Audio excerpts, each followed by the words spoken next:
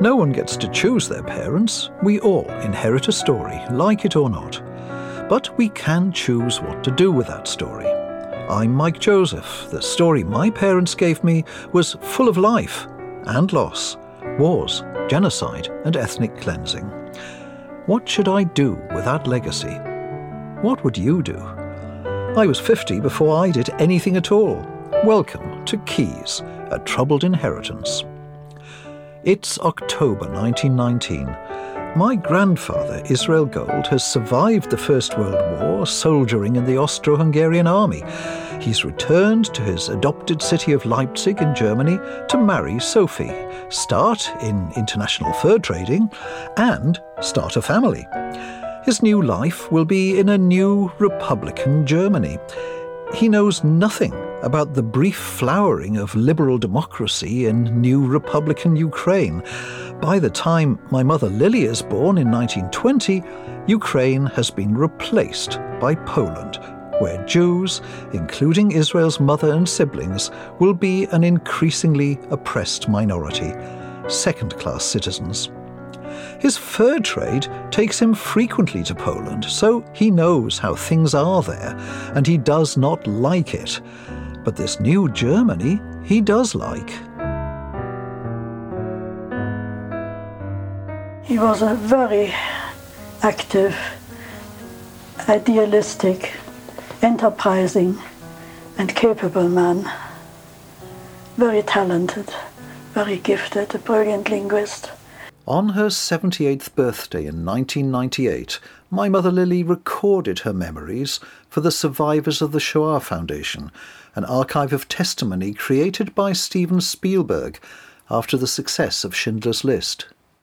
Keen on everything from nature, countryside, mountaineering, walking, cycling, music, literature, everything that was good in the world, in fact. Israel's father, Leib, worked in the timber industry before the First World War, and the young boy grew up in the mountains and forests of West Ukraine. Now, leading a city life, he kept that connection to nature. I remember he used to go cycling early in the morning, just for pleasure. One morning he came home and he said, "Come here, I have something to show you." He had picked up a hedgehog in the park that ran across his path, and he picked it up in his handkerchief very carefully and brought it home to show us children. We were quite young at the time. And there was this hedgehog in the kitchen. His handkerchief was like a sieve, all perforated with the thorns of this hedgehog. He showed it to us, then he wrapped it up carefully, took it back to the park to release it. It was so typical of him. And did you have any brothers and sisters? Yes, I had two sisters and a brother. And what were their names? Rosa was my younger sister. Then there was Wolfgang, he was 5 years younger. And the little one, Dorothea, she was 8 years younger than I. So you were the oldest? I was the oldest. Mm-hmm. Born in 1920, my mother Lily was the oldest. So, while her family life was Jewish, her education was in state schools in a cosmopolitan German city, a world centre for publishing and music, and home to one of Europe's great trade fairs. Change came in 1933, when her parents removed her from the state school she loved, with what she thought at the time was an excess of caution. Hitler had just come to power, and my parents were very concerned that we would suffer persecution at the school, or at least discrimination. My sister had also started there. She had been there 1 year, and I had been there 3 years. And then they raised the school fees to double for Jewish children.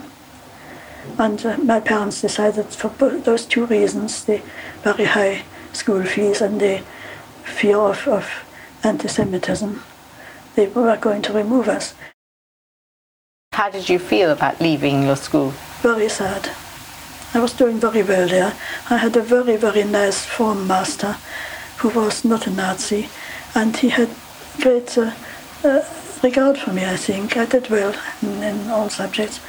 And when my parents came to see him, he pleaded with him to leave me there, and he said that he would give me his personal protection, that nobody would raise a finger against me. And parents were very impressed by this, but they didn't want to change their minds because he was not the only teacher. Some of them were not such anti-Nazis as he was. And sure enough, after some time, he was removed from the school by the Nazis and sent to some village school, some obscure village school, because he was a social democrat. Nazi pressure on Jews was only just beginning, but in neighbouring Poland, long before the Nazi invasion, an ethnically intolerant regime was already making life tough for Jews. The consequence was felt in Israel Gold's own family.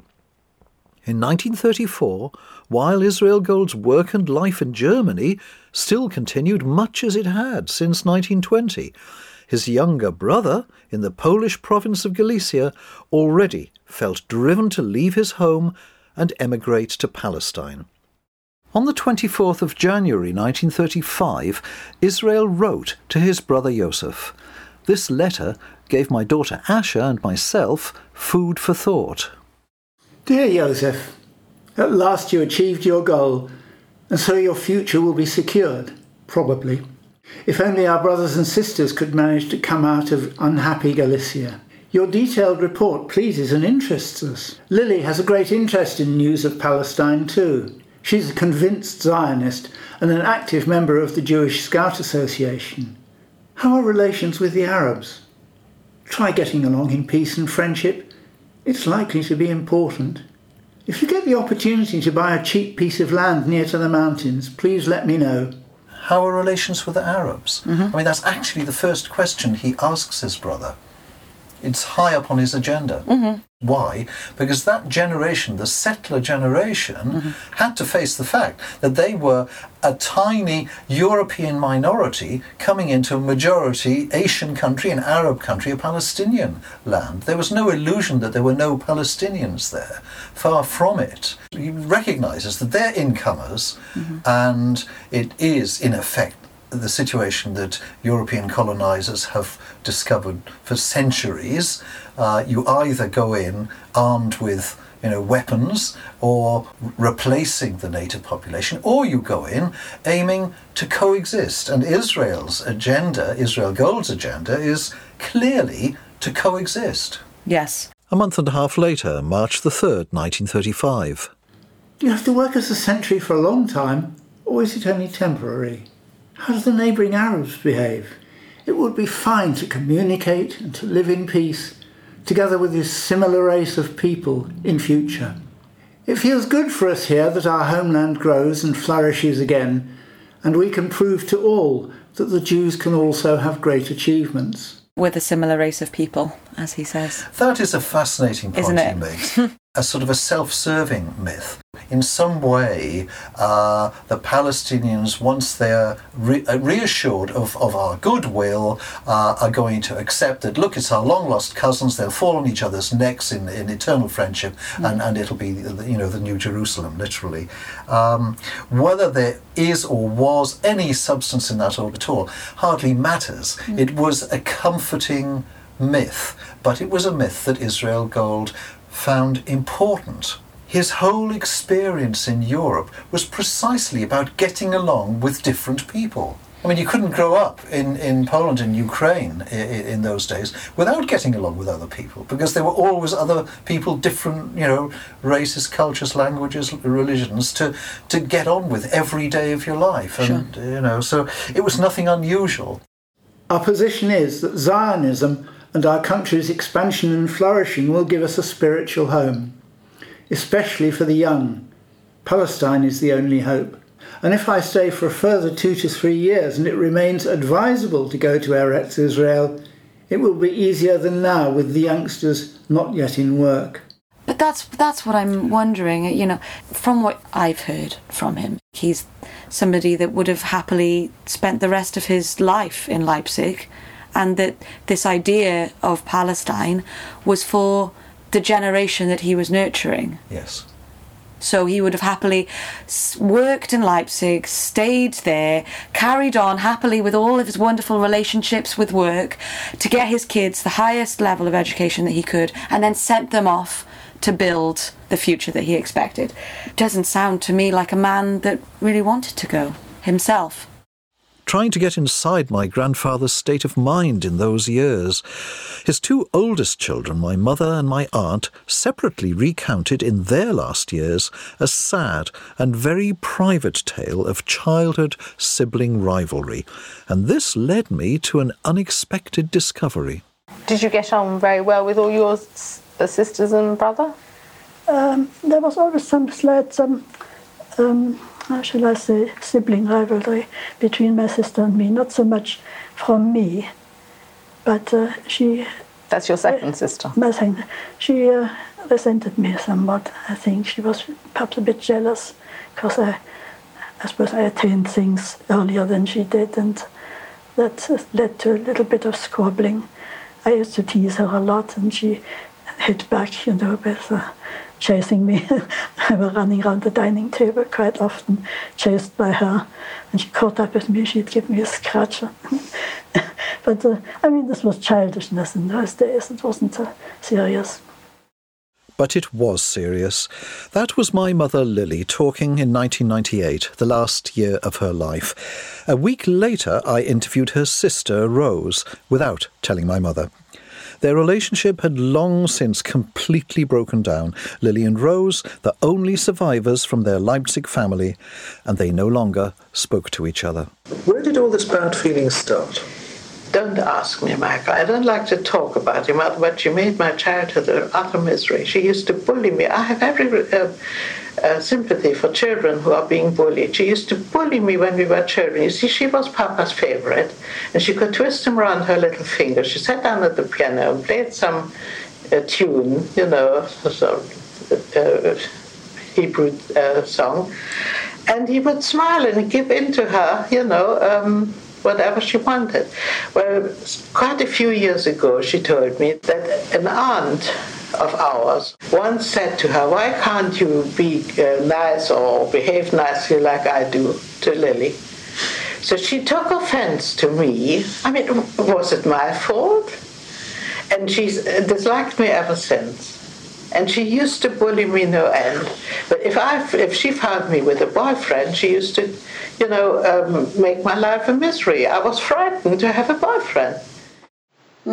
What's the connection between this childhood squabble and Israel Gold's kind of Zionism? On the face of it, nothing, you're right. It does matter to know that cruel twist of fate that the two siblings who just couldn't get on with each other were the only two survivors from the whole family. But fair enough, why here?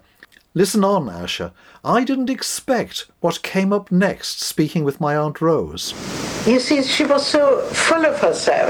She had such a feeling of superiority that this must have caused that.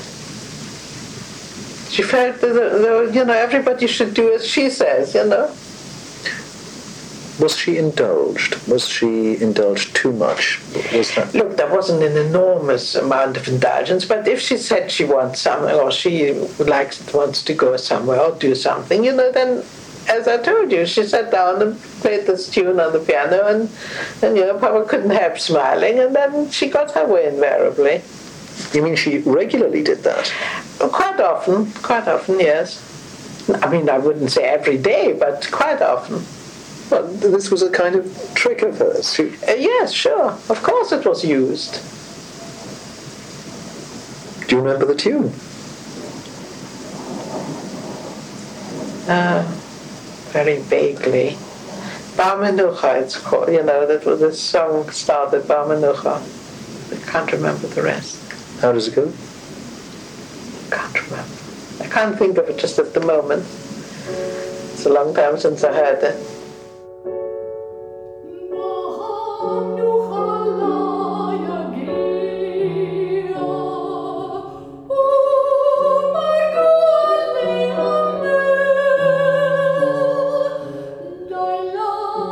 The weary come to rest and finish their labours.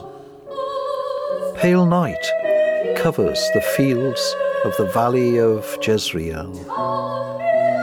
Dew below and moonlight above, from Beit Alpha to Nahalal. Jezreel is a fertile valley, from the Mediterranean near Haifa to the Jordan Valley in the east. It was the focus of Jewish agricultural settlement in the 20th century. Beit Alpha and Nahalal were early cooperative settlements, kibbutzim, at each end of that valley. The land was bought from absentee Arab landowners, and the Arab villagers evicted. This song, with words by Nathan Alterman, was commissioned for a 1935 movie, The Land of Promise, a documentary on Jewish settlement in Palestine, propaganda for the Zionist movement to encourage Jewish emigration. It was screened worldwide, including in Nazi Germany. Oh, what a night of nights. Silence over Jezreel. Sleep, dear valley, land of glorious beauty.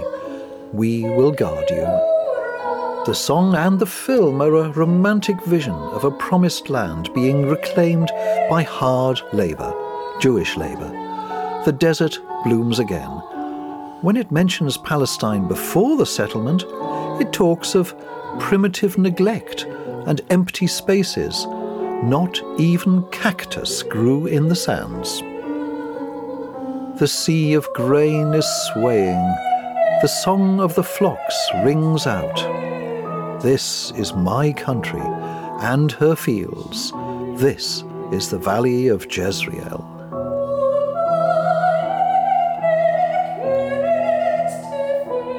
But the film only has 2 of the song's 3 verses. This version by Kurt Weill uses the rejected 3rd verse. Now the music's fragmented, uneasy. Mount Gilboa is darkened. A horse gallops from shadow to shadow. A voice carries high over the fields of Jezreel. Who is shot? Who has fallen? Between Beit Alpha and Nahalal. Guarding the kibbutzim was as necessary as farming them. Israel's own brother Joseph had to take his turn on sentry duty at his settlement. The valley of Jezreel was not empty. It had been the Palestinians' dear land, tended and loved for generations, many generations.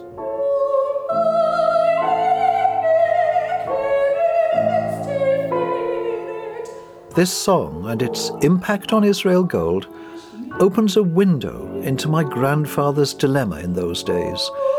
He must balance the threat of Nazi exclusion and violence in future against the actual escalation of violent confrontation in Palestine. What should he do?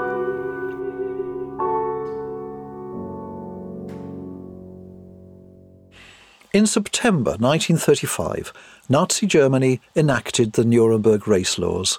Jews would now be subjects of the Reich, but not citizens. The doors of assimilation were closed. There was no future in Germany. Israel Gold wrote again to his brother in Palestine. I changed my mind. I don't want to send my 2 girls alone to Eretz Israel.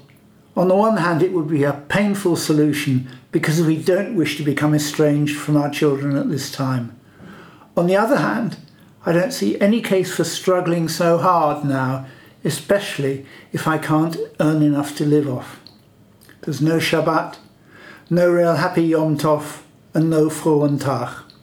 We live here very well, we eat very well and live together with all people in peace.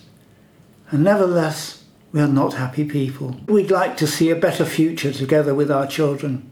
2 weeks ago, I applied to the Palestine office to transfer my little fortune to Eretz Israel and emigrate there. After the sale of the house and settlement of all liabilities, we would probably have 30,000 marks.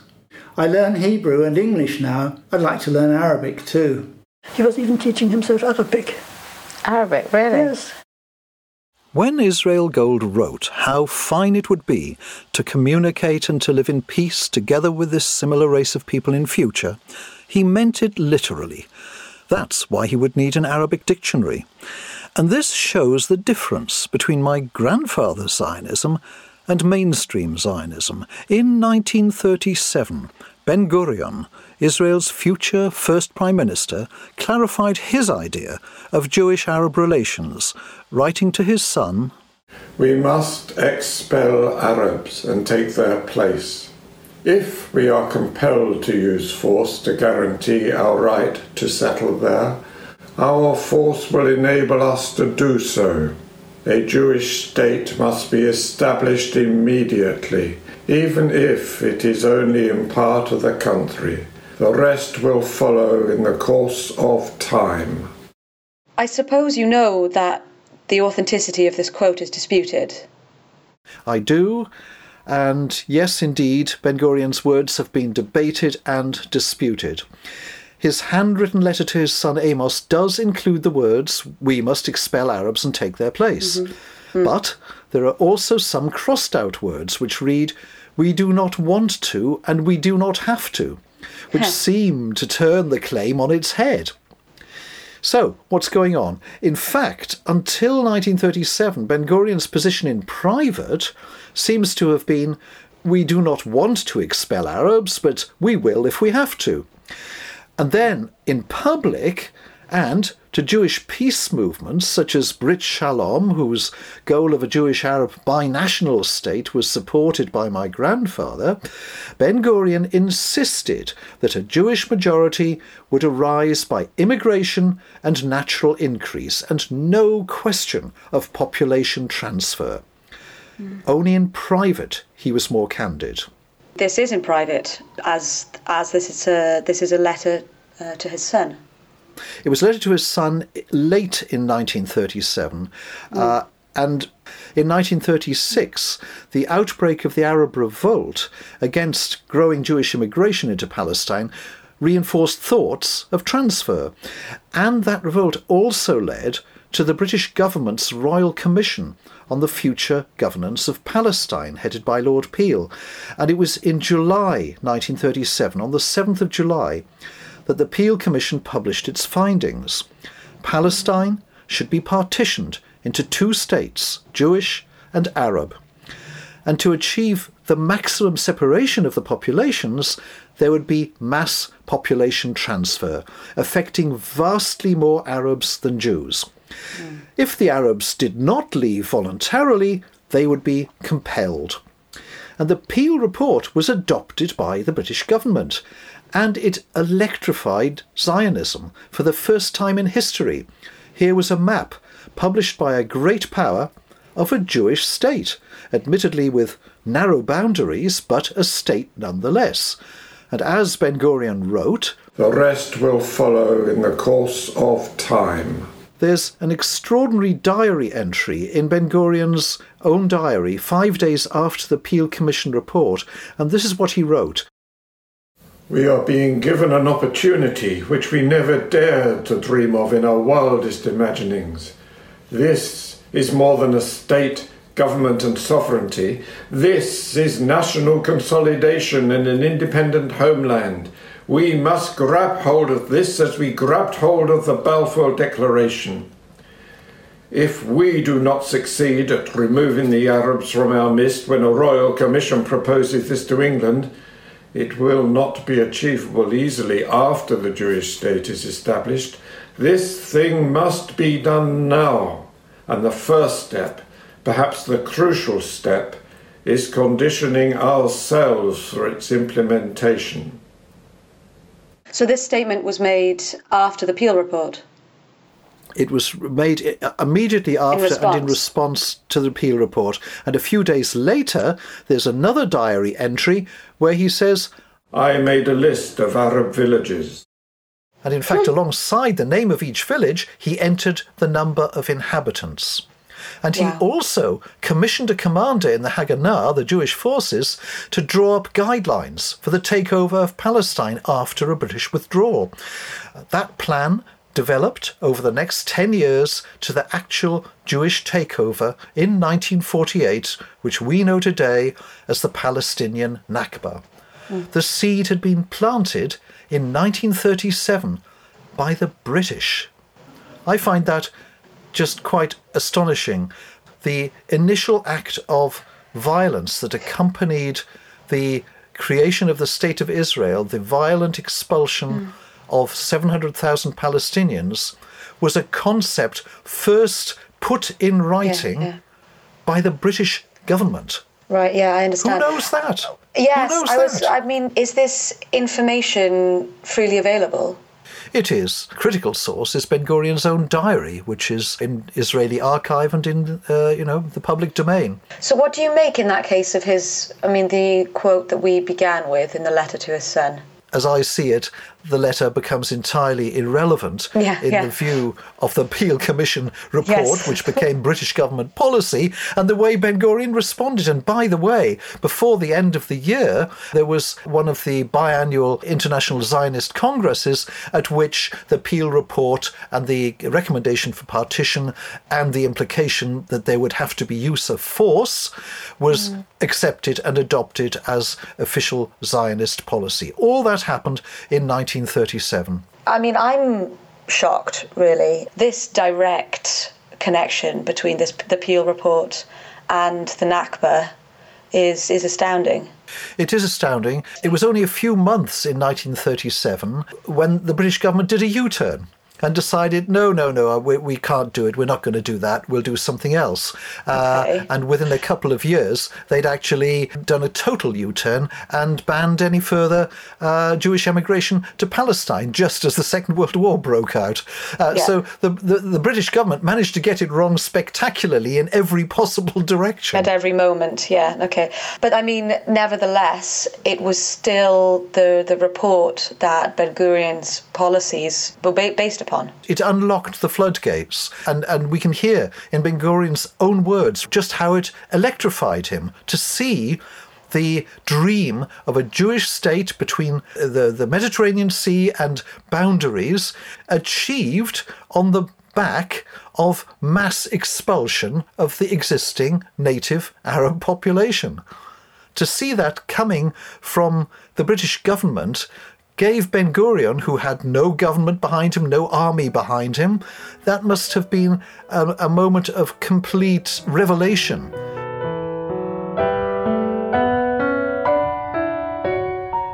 And what of Israel Gold? A Zionist who sought one nation for two peoples, Jews and Arabs. Forced by Nazi Germany to leave, and struggling to find a way for his family to live in Palestine, my great-grandfather would not be happy with the newly aroused Zionist ambition for a Jewish Palestine without Palestinians. How that worked out, we'll be hearing in Keys, A Troubled Inheritance, an investigation by Mike Joseph into genocide, ethnic cleansing, and one family. This was episode 7. There's more information on the whole series at mikejoseph.wales. Do join us next time.